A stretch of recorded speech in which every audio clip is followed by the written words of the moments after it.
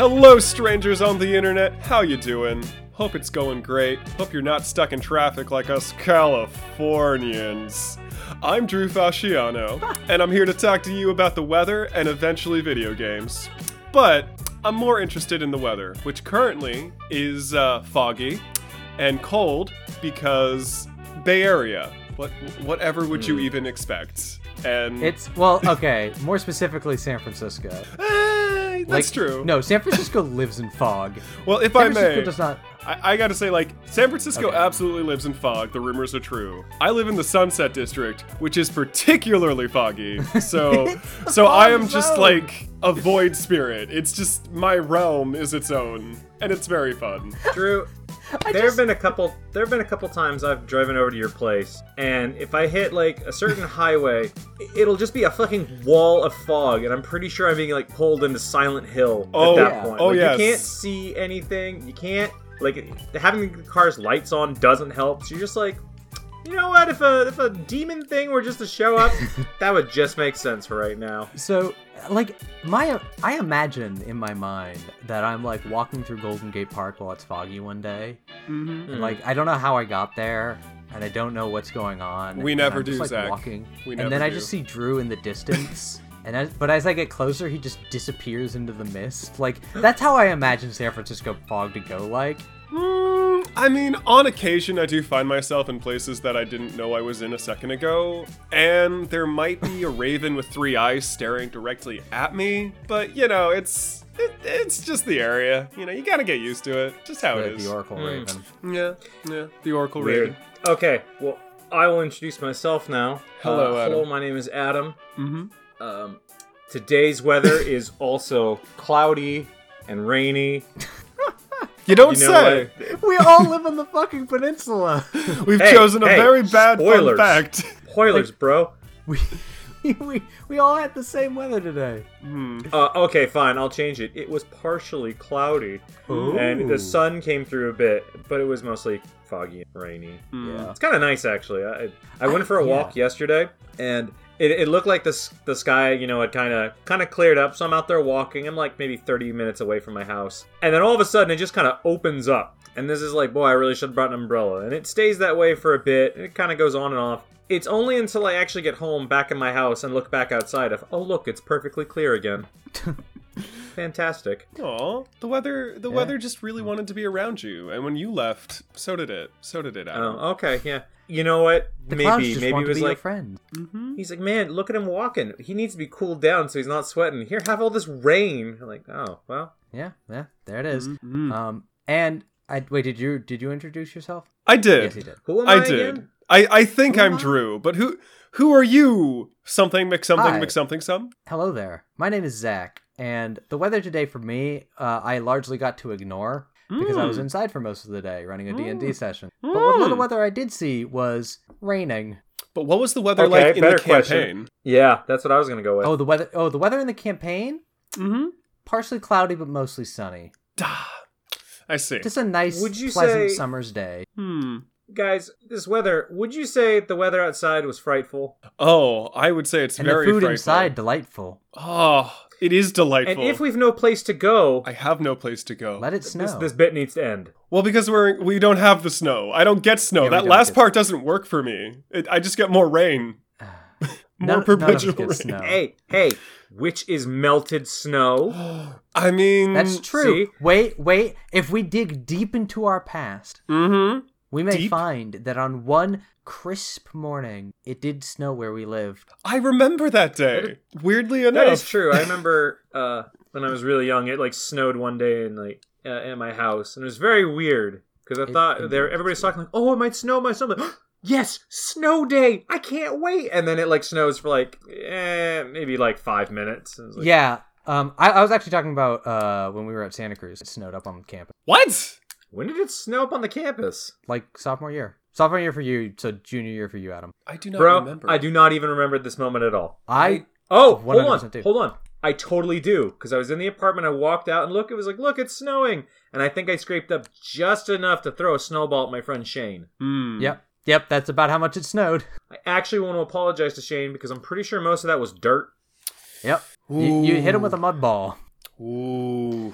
Well, that's no good. Which, wait a second. Wait, is there a Pokemon move named Mudball? There must be. There's Mud Slap. There's Mudkip. Mudkip. I knew that. That is also I do like Mudkip. Mudkips. True. Yeah. Who doesn't like a Mudkip? Hi, everybody. Welcome to Nitwick, the podcast about friends and video games.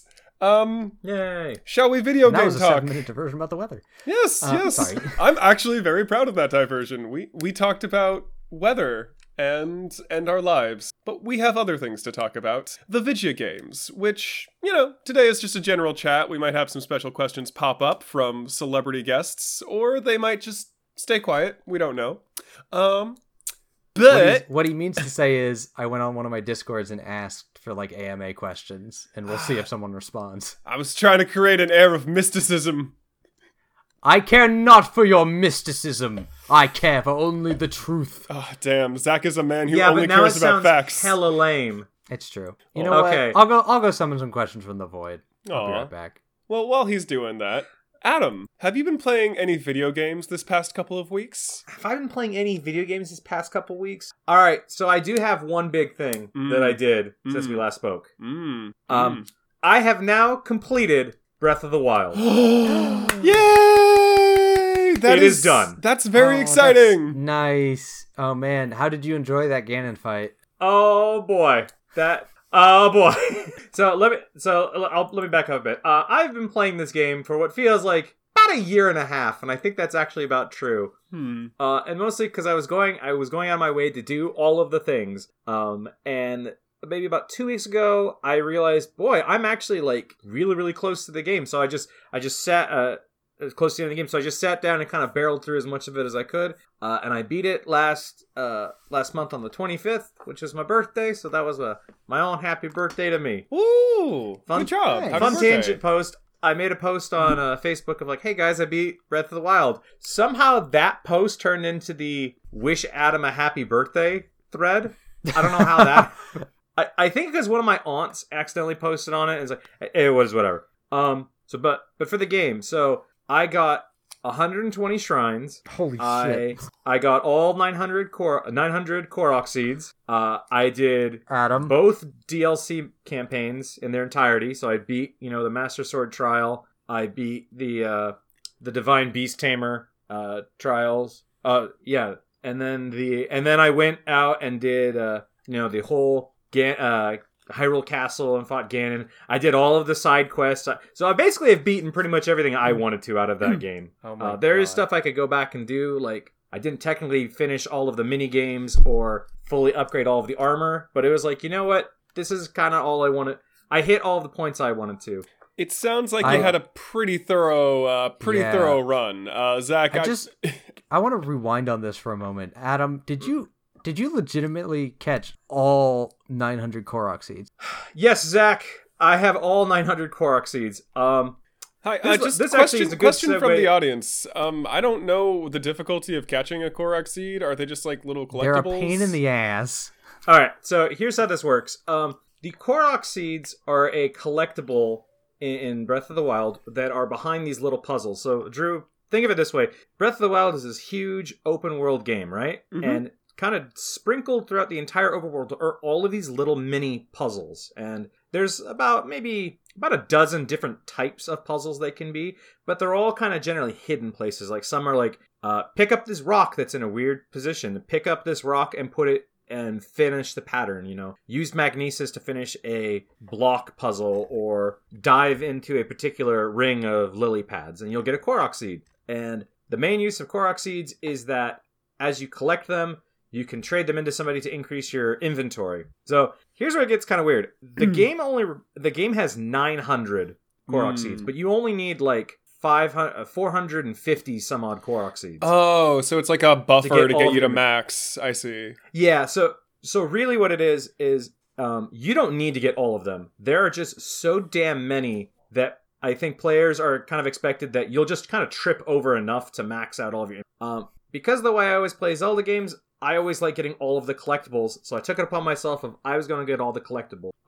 So I went out and was trying to get them all, and part of it was, just going around exploring, and then For some of them, there's this really nice interactive map you can use online, which says like, here's where they all are. So what I was doing was I'd like turn pretty much all of the markers off except for the Korok seeds and kind of use it as a giant checklist for, I found one here, here, and here, so I can tick that off.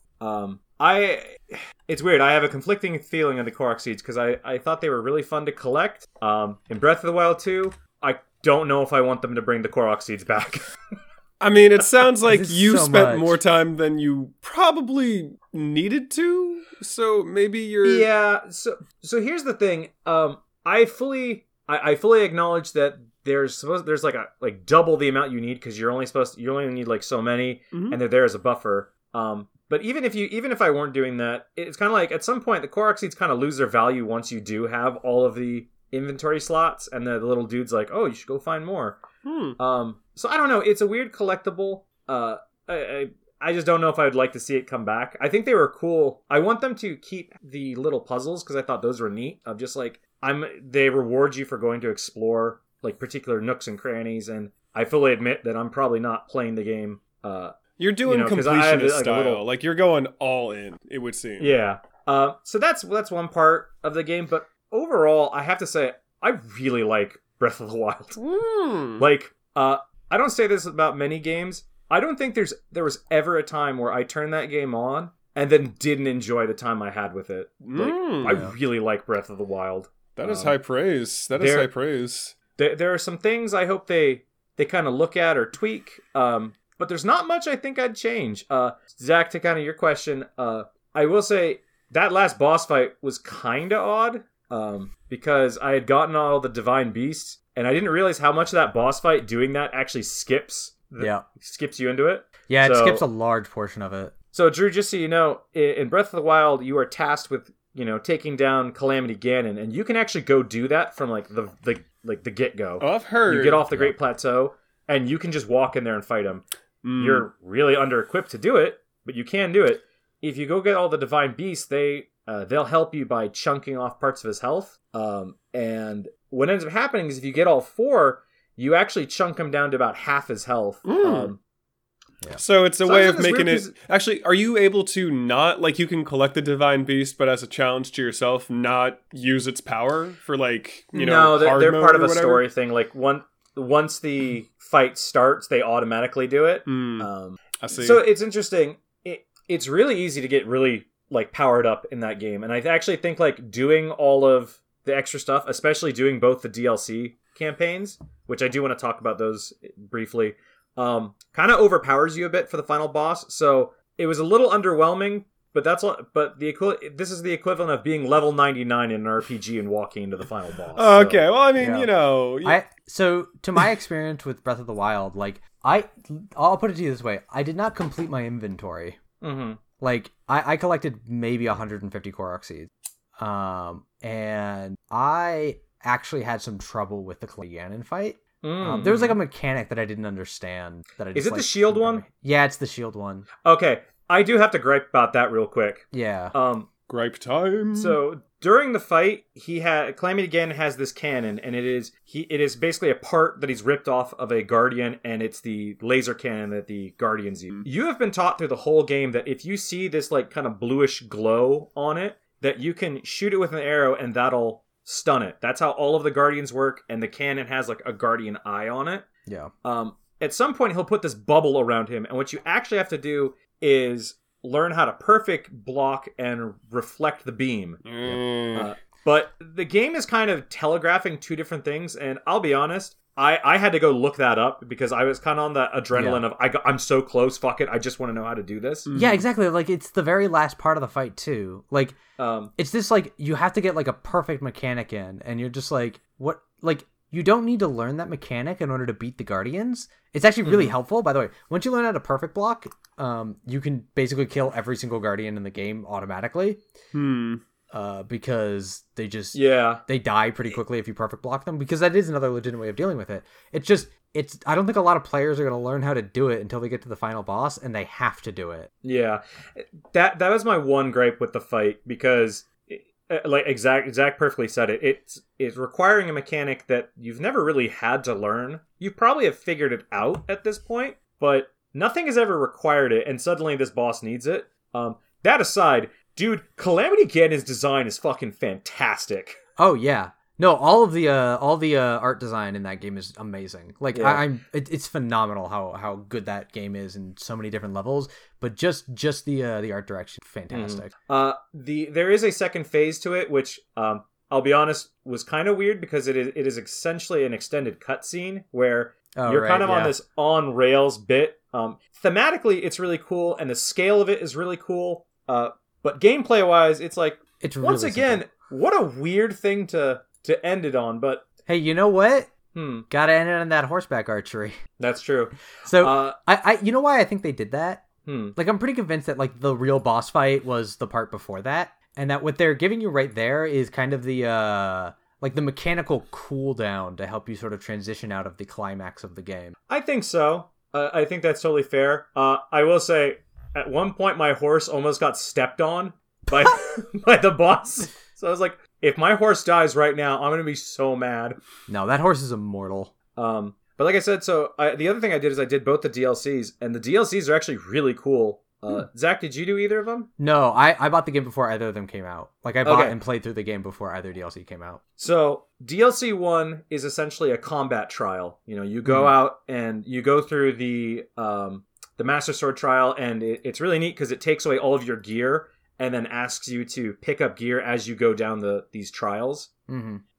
It's kind of like the Eventide Island. I don't know if you did that shrine. Oh yeah, that one. It's a really cool. It's a really cool one because it kind of forces you to relearn everything as you're picking up gear. Mm-hmm.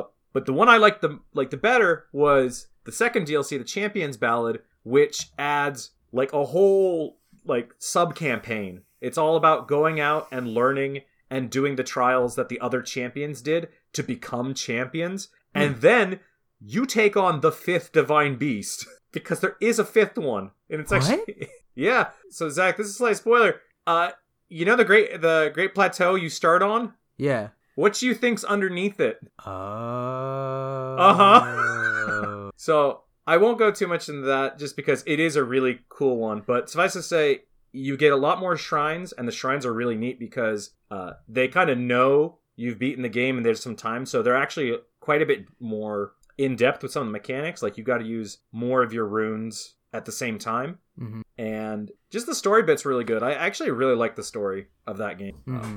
But yeah, I cannot wait for Breath of the Wild 2. I'm really excited to see that. Oh man, I'm living for it. I'm really ready for Breath of the Wild 2. And now I can finally look at my big art book that I got of the game without fear of getting spoiled on shit. Oh man, that's Your why you don't world play is art books opening until up. after I play it. I know. I'm really excited.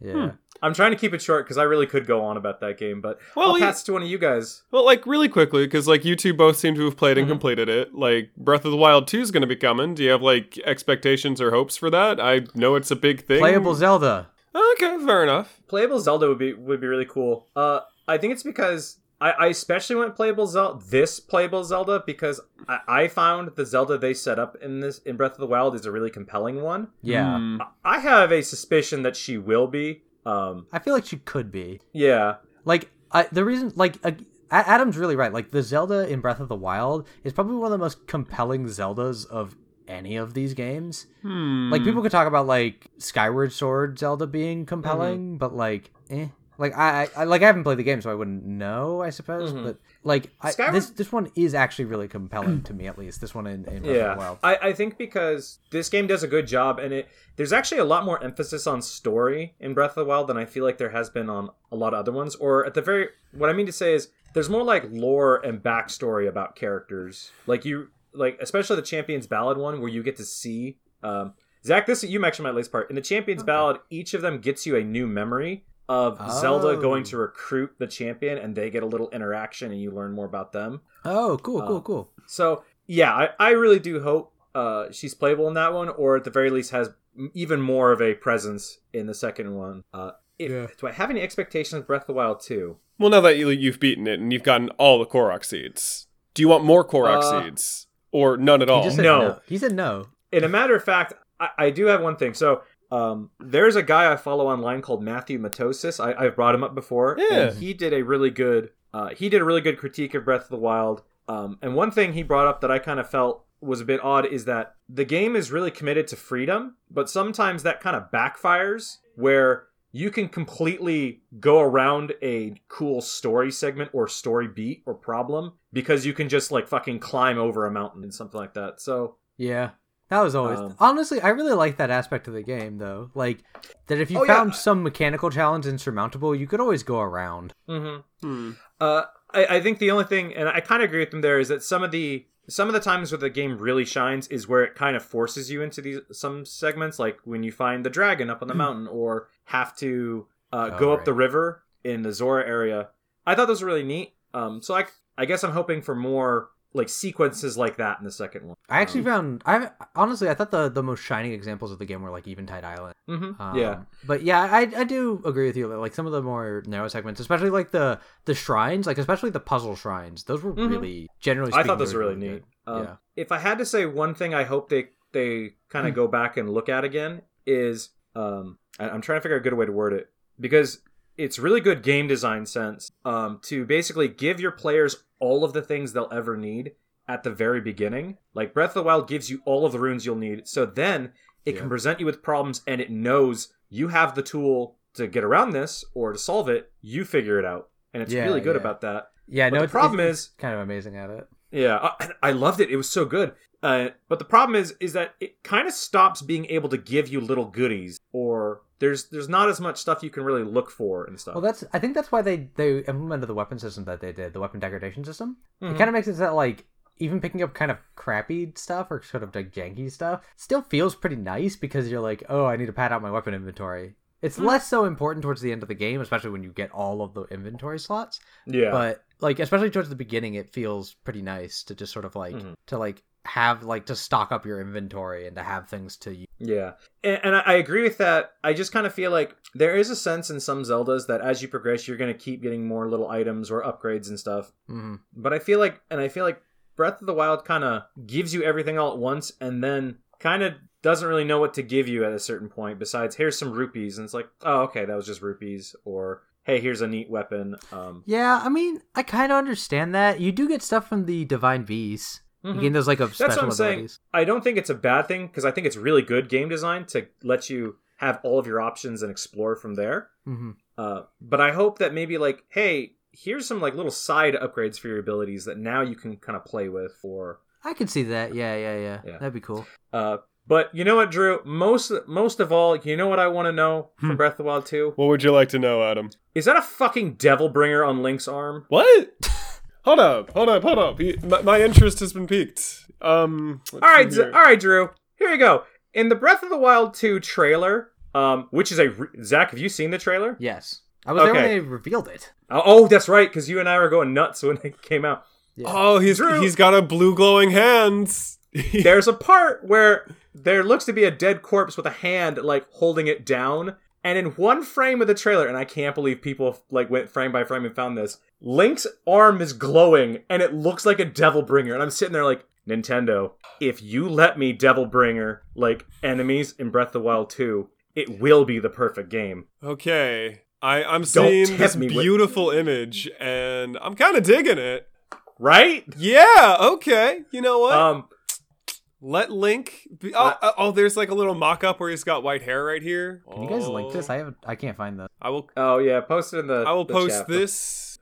Listeners, you don't have the visual feedback, but just know we're having lots of fun without you right now. And oh, man. And that is okay. That just looks like Link. I mean, yes. Although that looks like... That is the mock-up.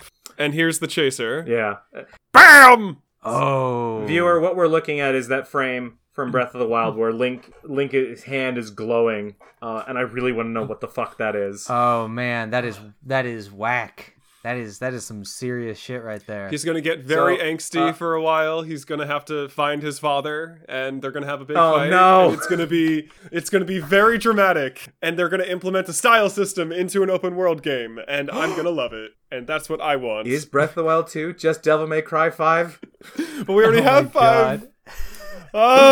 They'll do that crossover thing they always do. Oh no! Look, so many crossovers. all I'm saying is if it does turn out to Devil Bringer, I want to be able to use it like the hook shot and grapple my way around things. Oh, that would be wild. That would be wild. I don't think that... Here's the thing. They've released this trailer, and there is absolutely no context for what the fuck is going on in this trailer. To the point where I don't even want to, like, kind of guess what's going on, but, like, I think when that trailer came out around the time DMC 5 came out, so I'm like, is that a Devil Bringer? Yeah.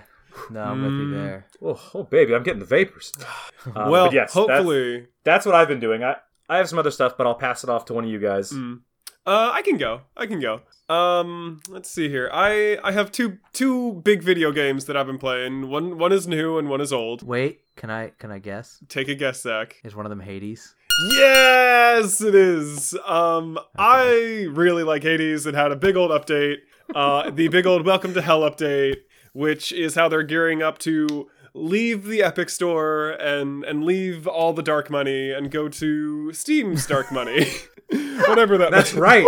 Leave one cesspool and go to the other cesspool. I'm just thinking about like we're going to leave the dark realm. Yes, goodbye. Well, because like every time I bring up Hades, there's this like little ... of like, oh, but it's on Epic, and I know that like you maybe don't want to support those business practices, so on and so forth. So I'm very excited for my friends to have no excuses not to play it, so I can. I'm waiting for the game to officially release.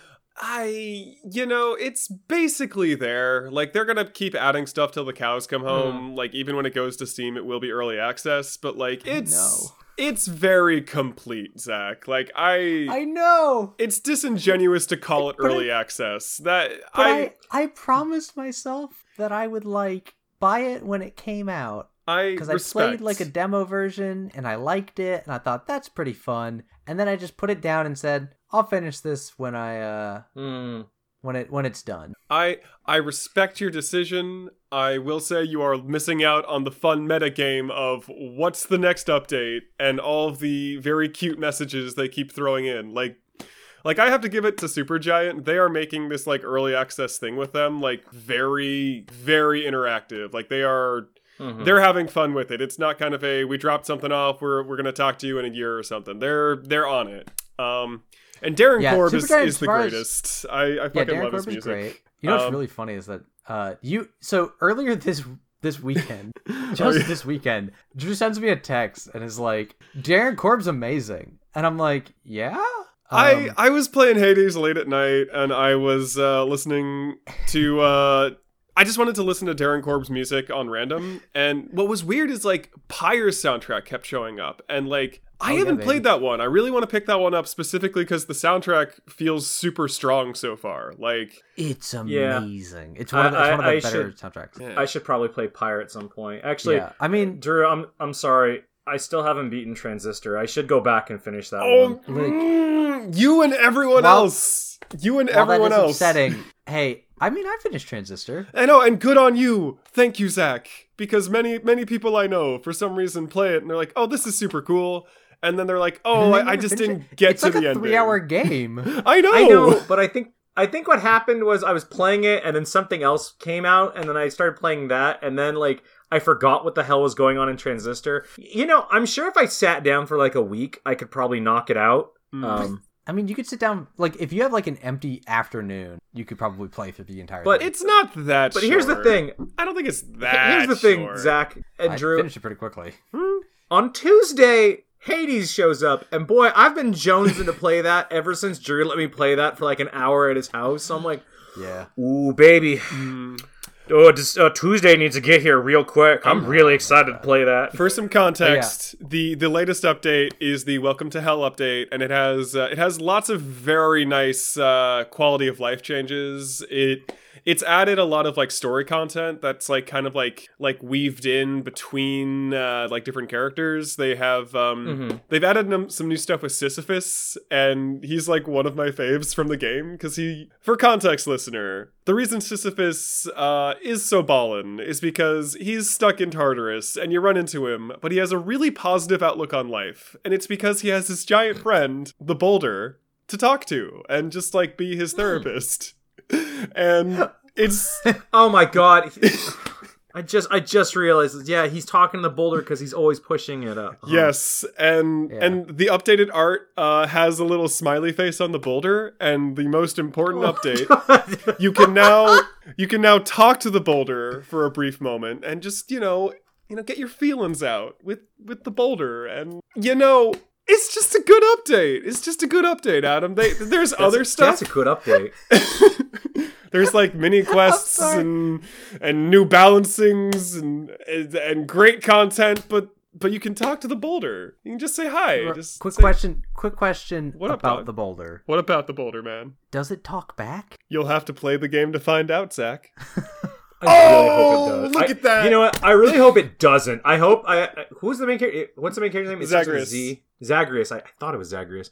I really hope Zagreus goes on this whole thing, and it's like multiple pages of text, and then the boulder just shows up, and it's like just silence, and it's like, thanks, boulder. You really understand me. I'm gonna social link with boulder has increased. There's some hope. It's funny you bring up social links because they're totally in this game. Like you I know. You up your friendship with characters by giving them nectar, and they added this new mechanic with ambrosia. I still haven't gotten a chance to like make it work yet, so I'm kind of curious what happens with it. Oh yeah, because I remember it was like you find ambrosia going through the dungeons, and then you give it to people, and that'll increase their bond. But then there was like some new bond level that they added with the new update. Yeah, what they did is like what you thought of as ambrosia is now just nectar, and ambrosia is a much rarer item that will do something new. Oh, okay. Yes. So I'm still like exploring the stuff because it's for those who haven't been listening, it's it's a roguelike. It's got randomly generated rooms and such. One thing they did add that I'm very happy about is they have these underworld renovations that you can now contribute to. And you can like actually update your sweet lounging area with like cleaner tables and stuff. And it's just a lot of fun. Like they're bringing in mechanics from Bastion. So like the house is now kind of your Bastion. Oh man, they're slipping in Bastion. Yeah, they like that. This is what I love about Supergiant is like they genuinely iterate and build upon their formula and their games, but they don't like just forget them. Like they're definitely bringing in elements from everything, and I think that's why they've been so consistently good, because they're just like doing what they did but with new ideas and a little bit better and just a little bit better. You need to go play Pyre because Pyre is like Pyre takes the sort of Bastion style, takes the Bastion style formula, with a whole new like mechanical set. Like, it's just such an interesting game by comparison. Let me just gush about Pyre for a bit. Convince me to buy the game I already want to buy, Zach. Change my mind. Like, Pyre is a really good change your mind to where it already was. So Pyre is this like, it's basically like a sports game, but because like it's basically 3v3 basketball. That's Pyre in a nutshell. And you're playing as like a sports team essentially, but it's a very like it's like a magical holy sports team. You'll understand that better when you play it. Well, but because like a lot of the game is about the sort of like interactions between the players, interactions between your team members, interactions between you and your team members. Like it weirdly enough kind of goes over the idea of like a sort of coach to player relationship and a sort of player to player relationship in sports. And it also is a lot about the sort of like team dynamic of team sports. Interesting. And like, I don't know, it just kind of goes over all that. All of the characters are like, as always, every single character is compelling. It's Supergiant. They all have interesting they know how to write. They know how to write words. Like all the characters are really compelling. They're all really interesting. They all have their like fun sort of like, not necessarily fun, but like they all have kind of interesting backstories. Some of them are stronger than others, but like they all are compelling on their own, and they all have something to contribute to the conversation that you're having. And and the background, like I think Pyre of all of their games, I think Transistor is probably the other one that would match it. Like I think Pyre and Transistor probably have the best lore of any of the Supergiant games. Like because Bastion is a little bit light on lore, which is kind of purposeful. but they've got a lot going on with that. Yeah, well, And the then- whole point of Bastion was like you Like, couldn't the world's- remember what happened before it. Exactly, like it's like the whole world fell apart. But then Hades is very much steeped in Greek legend, so it's already borrowing from a source from that. I would But, say like, Pyre and Transistor- they've done their homework at least. I don't want to shortchange them. Yeah. They have done their homework. Oh yeah, no, I don't doubt it. Like I 100% believe that they have done their research and they've done it. Like I don't. Again, like I think Zach's trust them, saying so- like Pyre and Transistor are more their original lore stuff like that. Like the Greek mythology stuff, again they've done their homework for it, but it's like that's kind of built up on years and years and years of. I get there's something that. I to get build. that. They're building on top of something, so that's why they have a whole lot there. And so they're building on I'm top just of whatever defending exists. Hades. I'm just making sure Hades is not Okay. outshined by all of the very shiny things that Supergiant has I think, made. like, in like a raw lore sense, Hades probably will end up being the best, if only because they're building on top of like a lore. But their like original content is also very, very good, and so I just wanted to praise Pyre for being one of the better lore games. Where like, and probably the more important part is that like the lore, as always in all of their games, is very directly tied back in with the characters. It doesn't feel very separate. It feels like they're all very connected. But yeah. Anyways, so that's So just me Zach- gushing about Pyre for a bit. So also, Drew- also the music is amazing. Yes, I can agree with you 100%. Yes, Adam. Now this game you were already going to buy, you have now been convinced to go buy again. Thank goodness. As soon as I beat Bastion, or not Bastion, beat Hades again. Hades. With this new pact of punishment that is just pissing me off to no end, then I can get Pyre, and then I can beat Pyre, and then I can continue to beat the other game that I'm trying to beat right now, but it's very long, and it's very fun. But it's very long, Adam. Which game is that, bro? Is that their Kojima, the Death Stranding? With Oh, the Death Stranding. the Death Stranding with the babies and the robots and the ghosts and the hiking. I'll be We're gonna honest. be here for a while with you guys talking about this. Yeah, we'll keep it kind of. Well, we'll talk about it, but we could probably go on about it. I'll be brief I actually haven't because, played like- as much Death Stranding Mhm. as I thought I would. I think I'm about to leave Chapter 2. I was playing it. Well, here, I'll let you give your impressions of it at the moment. That's just where I'm at. Okay, So you know kind of what to go over. I get you. So I'm about to get on the boat. So I will not spoil anything. I will say Chapter 3 opens up a lot. So I'm really excited for you to get to Chapter 3 because while 2 is nice, 2 got me through to Chapter 3. Like, there is a notable difference in kind of the general feel and flow and dynamic, and you just get a whole lot of new... Really? You Chapter 3 is where they give you a lot of new things to play with, and...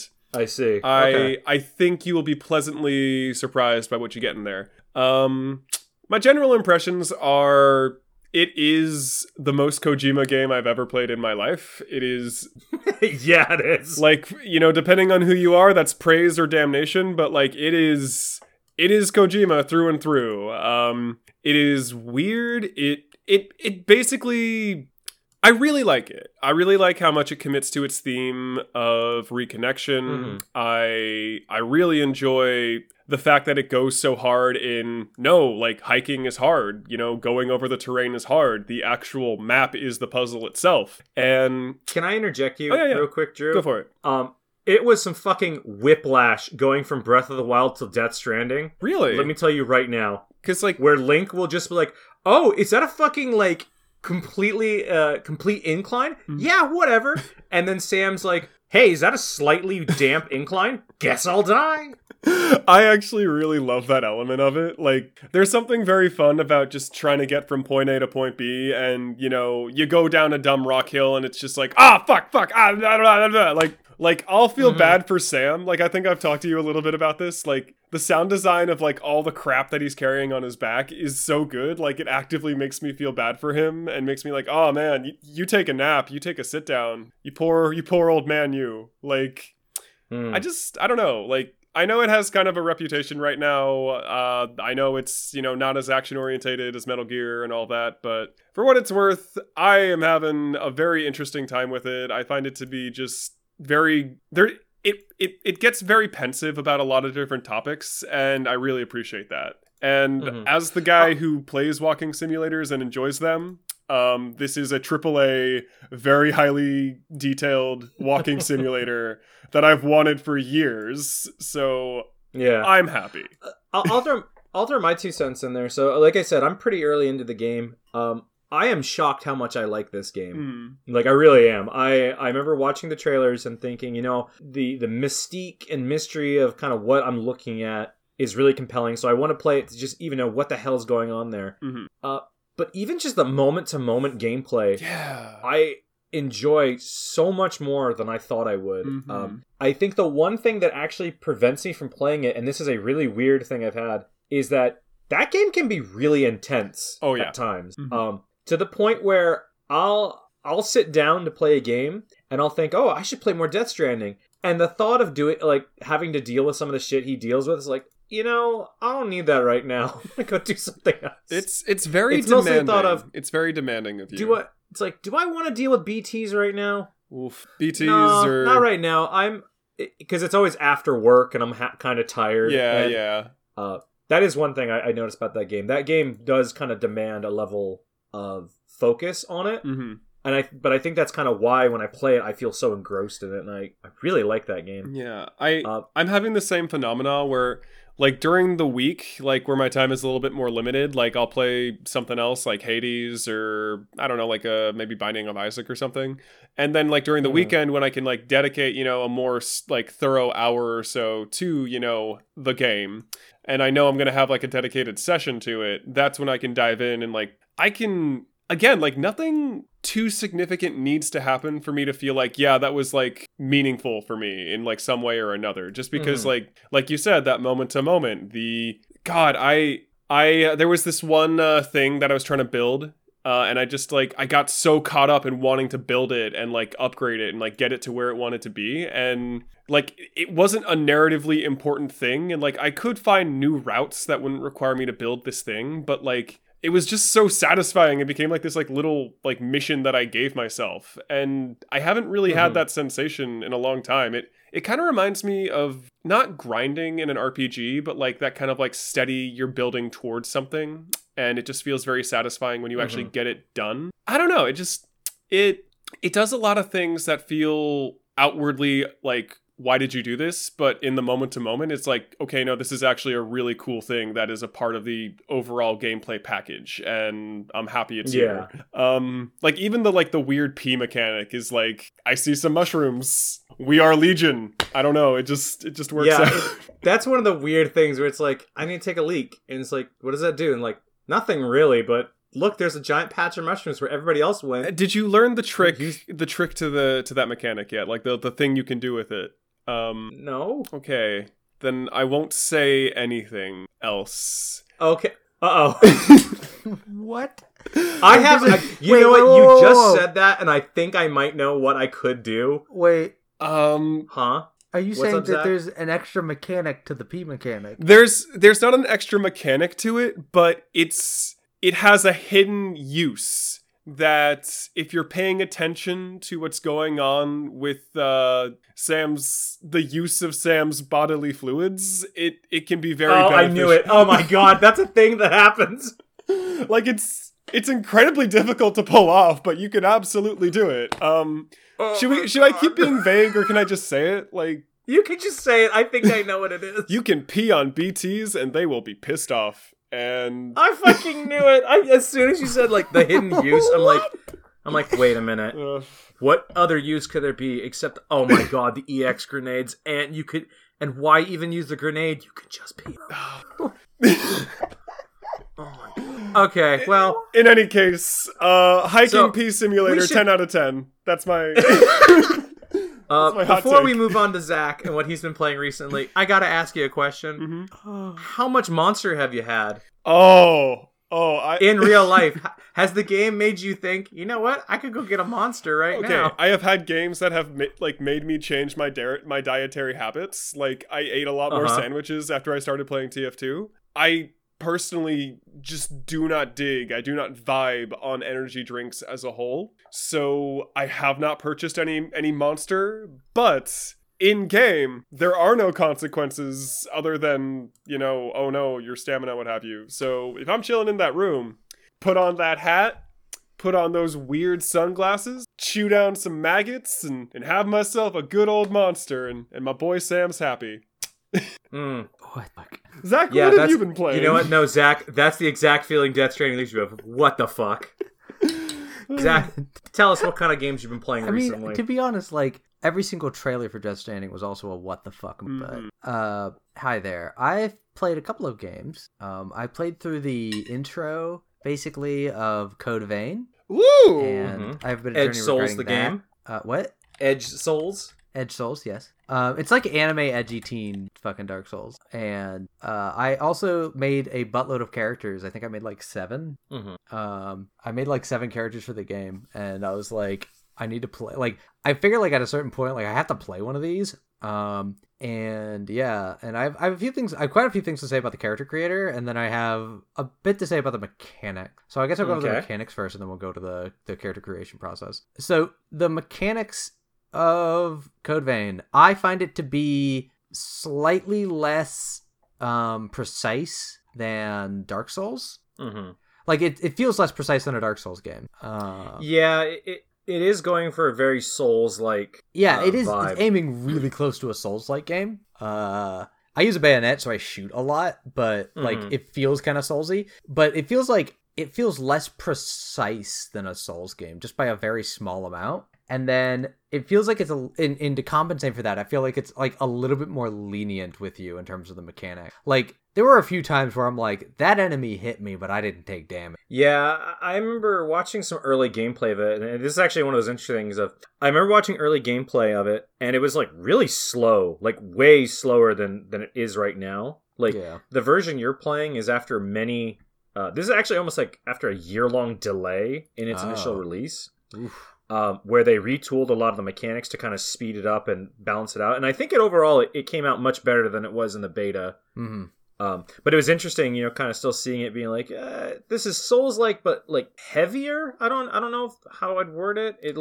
Yeah, it definitely feels heavier. I'll give you that. Like, even the light weapons, like, when you compare the light weapons in a Dark Souls game to the light weapons in Code Vein, they feel like a little bit slower. I think it makes the game a little bit more wieldy. Like, it's a little bit easier to sort of like wrap your head around it, but it also makes it so that the heavy weapons are slow as fuck. I just don't want to use a slow weapon. I use the bayonet, and that's fine for me because it is fast and I can use it a lot. It's fast and furious. They're also pretty nice about the dodge rolls. Okay. Like, are they Dark Souls dodge rolls or Bloodborne like slips?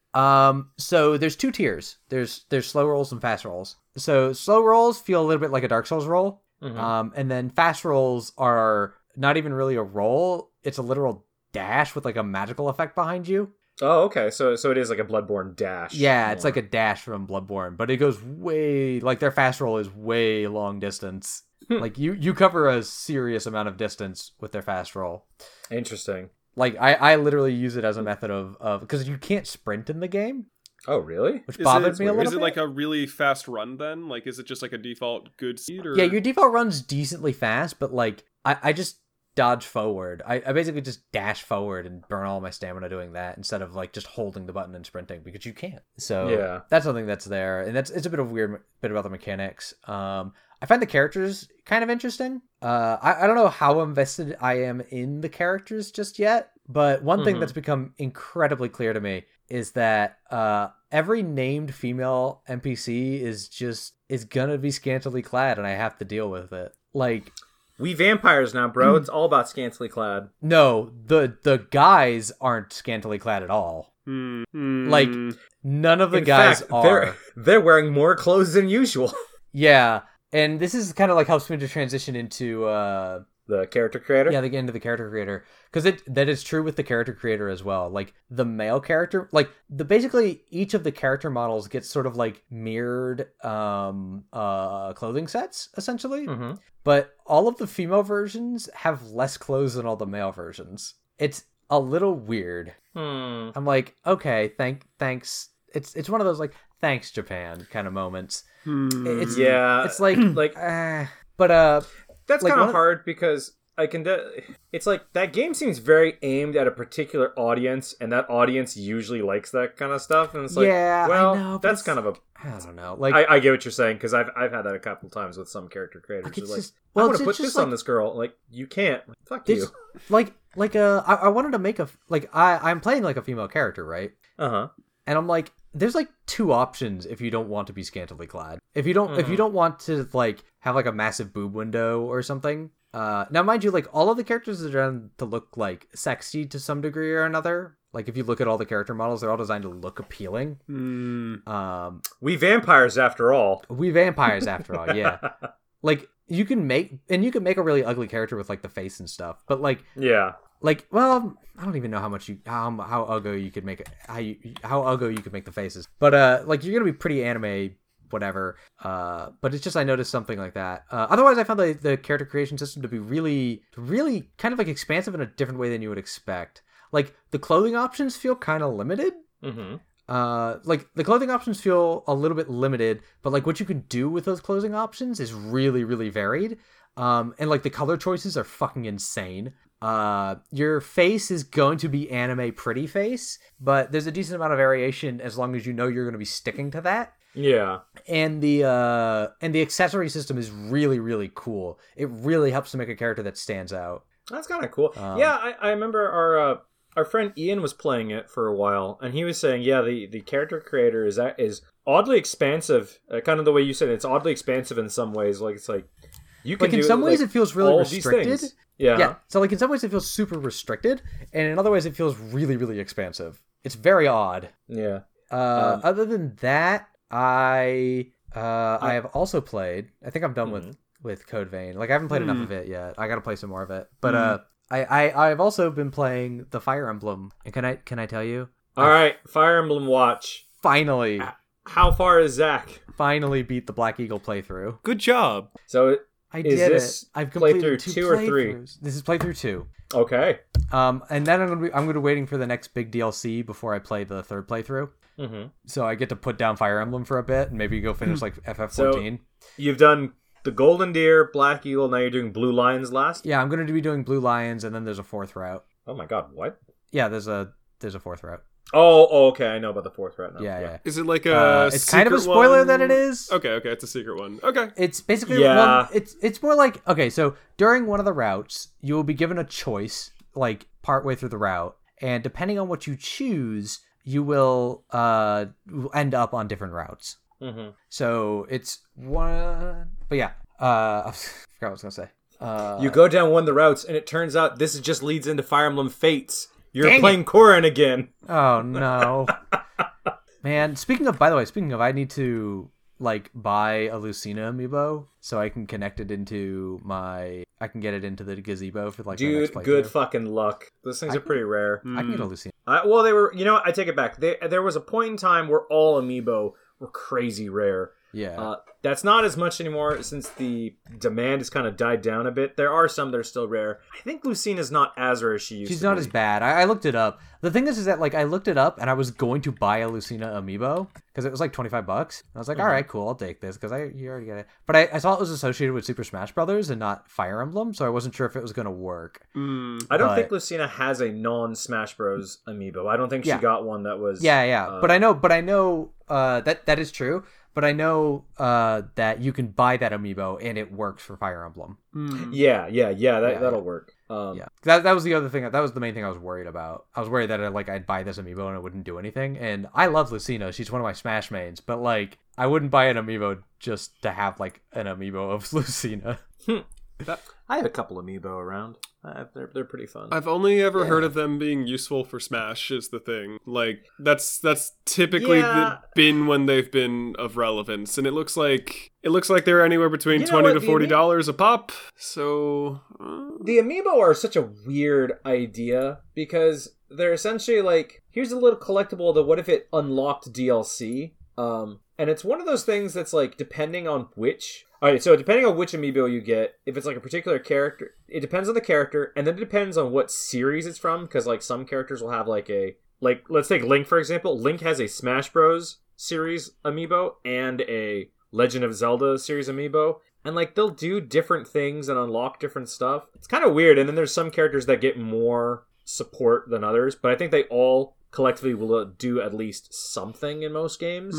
Yeah. Like, even amiibos that just aren't associated tend to do, like, a generic thing. Yeah. Okay. So it's, like, it's nice to have an amiibo, I think. I'll be honest, I have mostly gotten the amiibos as just a way of, hey, look, I got a little figure. Like, I have a little Yarn Yoshi. I have a Samus one that Drew got me. Yeah. I have two Shovel Knight amiibos. Oh, boy. One I bought, and it's still in the box, and then my cousin didn't know I had one, and so at a swap meet, picked up, said, here, Adam, have this Shovel Knight amiibo. I'm like, now I have two. One in the box and one out. Yeah, that's pretty cool. They do seem like well made. Like the designs are all they're very solid. Like they're not like some cheap little thing. Yeah. Side tangent, and sorry, Zach, we'll pass it back to you, Rega. The amiibo are, as like a collectible figure thing, actually really fun. I like them as just little figures. I think they're really cool. I think that's the part maybe I was missing on, because like I always just saw them as a means to get DLC, and it always seemed like, oh, is it like a costume or something very small? Like that seemed a little strange to me. But like, yeah, they're primarily collectibles. Now, mind you, if they had an amiibo for that villager that looks absolutely fucking stoned, oh my god, Zach would be over it in a minute. I'd be over it in a minute. Sorry, for the crowd here who doesn't know, which you guys both know about my Smash habit, but like there is a villager that you can select in Super Smash Brothers. He's the one with the blue shirts, the boy with the blue shirt, and he looks fucking stoned. He looks stoned out of his mind. He's got like the half opened eyes. Yeah, and he looks lazy and tired. Yeah, exactly. And so in Smash, that very specific villager is my main. And I have a very specific strategy that everyone has learned about. and we shut that shit down instantly. Wait, no more of that. Does it act differently than like any other villager? I thought they all just like, it was just... No, they all act the same. It's more how I use it. Because he's like the sort of lazy looking villager or the sort of sleepy villager. Mm-hmm. I think of him as the stoned villager. Mm-hmm. And all I do is I run to the edge of the map and I just fire hydrants. I just keep launching fire hydrants out. He's sitting there in the middle of group smashes, just picking people off, throwing trees at him. Oh, right, and then there's the trees, yeah. So basically, if I notice anybody's going to come near me, I plant a tree down, and like half the time, it will like sprout up or I'll chop it down at the right timing, and someone just gets knocked out because of it, and I'm just like, I had a good villager match. But back to, did you have any more to say about Fire Emblem? Or yeah, so in terms of like the Black Eagle playthrough, I guess my like small review on it would be like, I like the characters in the playthrough, but the story itself, and I feel like some of these elements came through at the Golden Deer playthrough too. Like, playing through each of the playthroughs, I feel like it's meant to be like a tragic element to it, and it really sucks, because like, you're playing through it and you're just like, oh, but only if you knew a little bit more. Like, only if you had a clearer idea, only if everybody had a clearer idea of what was going on, I think we would get to a solution a lot faster. Or like, they don't make it clear enough that it's like, people know what they're doing and they're still opposed to each other. Because like, in a lot of ways, like, Claude and Edelgard, who are the two house leaders that I played with, like, their goals aren't really exclusive to each other's. And if like, they would just talk, they could probably come to some they had come to some kind of agreement or some kind of accord, and it felt really bad in the Golden Deer playthrough where everyone else just seemed like an unreasonable crazy person. But like in the Black Eagle playthrough, it felt like, that's weird. Like, it really seemed like you could have dealt with this very differently, Edelgard. Like, everyone seems to be obsessed with the idea that you have to militarily conquer everybody else, and it just Can I ask you, Zach? It gives a bad vibe. Two quick questions on this. One, you talked about it being like a tragedy. I know when I watch like a tragedy or something like that, there's always that kind of frustration of like, for the love of God, just talk. We would solve like 4 out of 5 problems right now. Yeah, that's the kind of feeling. Yeah, that kind of feeling comes up a lot. But then I also noticed like towards the end of the game, I was like, yeah, we gotta play the murder ball here. But I also had this lingering feeling of like. It feels like you didn't deal with the main problem here. So that kind of leads to my second question. You talked about how, like, hey, these characters have ideals or a goal that aren't mutually exclusive. Does it still feel in character that they don't go out of their way to try to, like, coordinate? I guess what I'm saying is, I've watched a couple shows where they kind of go for this tragic thing of like, oh, if you only knew just a little bit more, this would be okay. And then you're kind of, as the viewer, you're kind of watching like, in hindsight, it's really dumb this character didn't know that thing, or it feels out of character that they didn't do X, Y, or Z. Nothing feels super out of character. I mean, your character can feel out of character sometimes. Yeah. But like it's mostly like if anyone in this game tried an approach other than murder, you might come to a solution that worked. Okay. That's the problem I have with the game. And I know it's a Fire Emblem game. You have to fight each other, right? Like that's endemic to the game itself. But like there's a lot of situations where like Claude doesn't get to be a trickster because you have to have a fight. And there's a lot of occasions where like Edelgard seems like a war maniac because you had to have a fight. Yeah. That's kind of what I'm getting at, where it seems like, hey, this character's supposed to be a diplomat, and like, okay, well, why doesn't she like talk her way out of this? Or this guy's a trickster, and like, okay, well, why didn't he trick his way out of this? Like, use like subterfuge or deceit to kind of get around this thing. You get a little bit of it, but it, like, because you have to have a combat, I feel like it hampers the game. That's really interesting. I wouldn't have thought that had been a problem for that one, but yeah, no. Well, it's because like if you have a character that's actually interesting, then it's going to lead to you sometimes not always doing the same thing, the same answer to every question. Gotcha. And that was a slight bit of, I don't know the Blue Lion playthrough, but like Dimitri is a very fighty boy.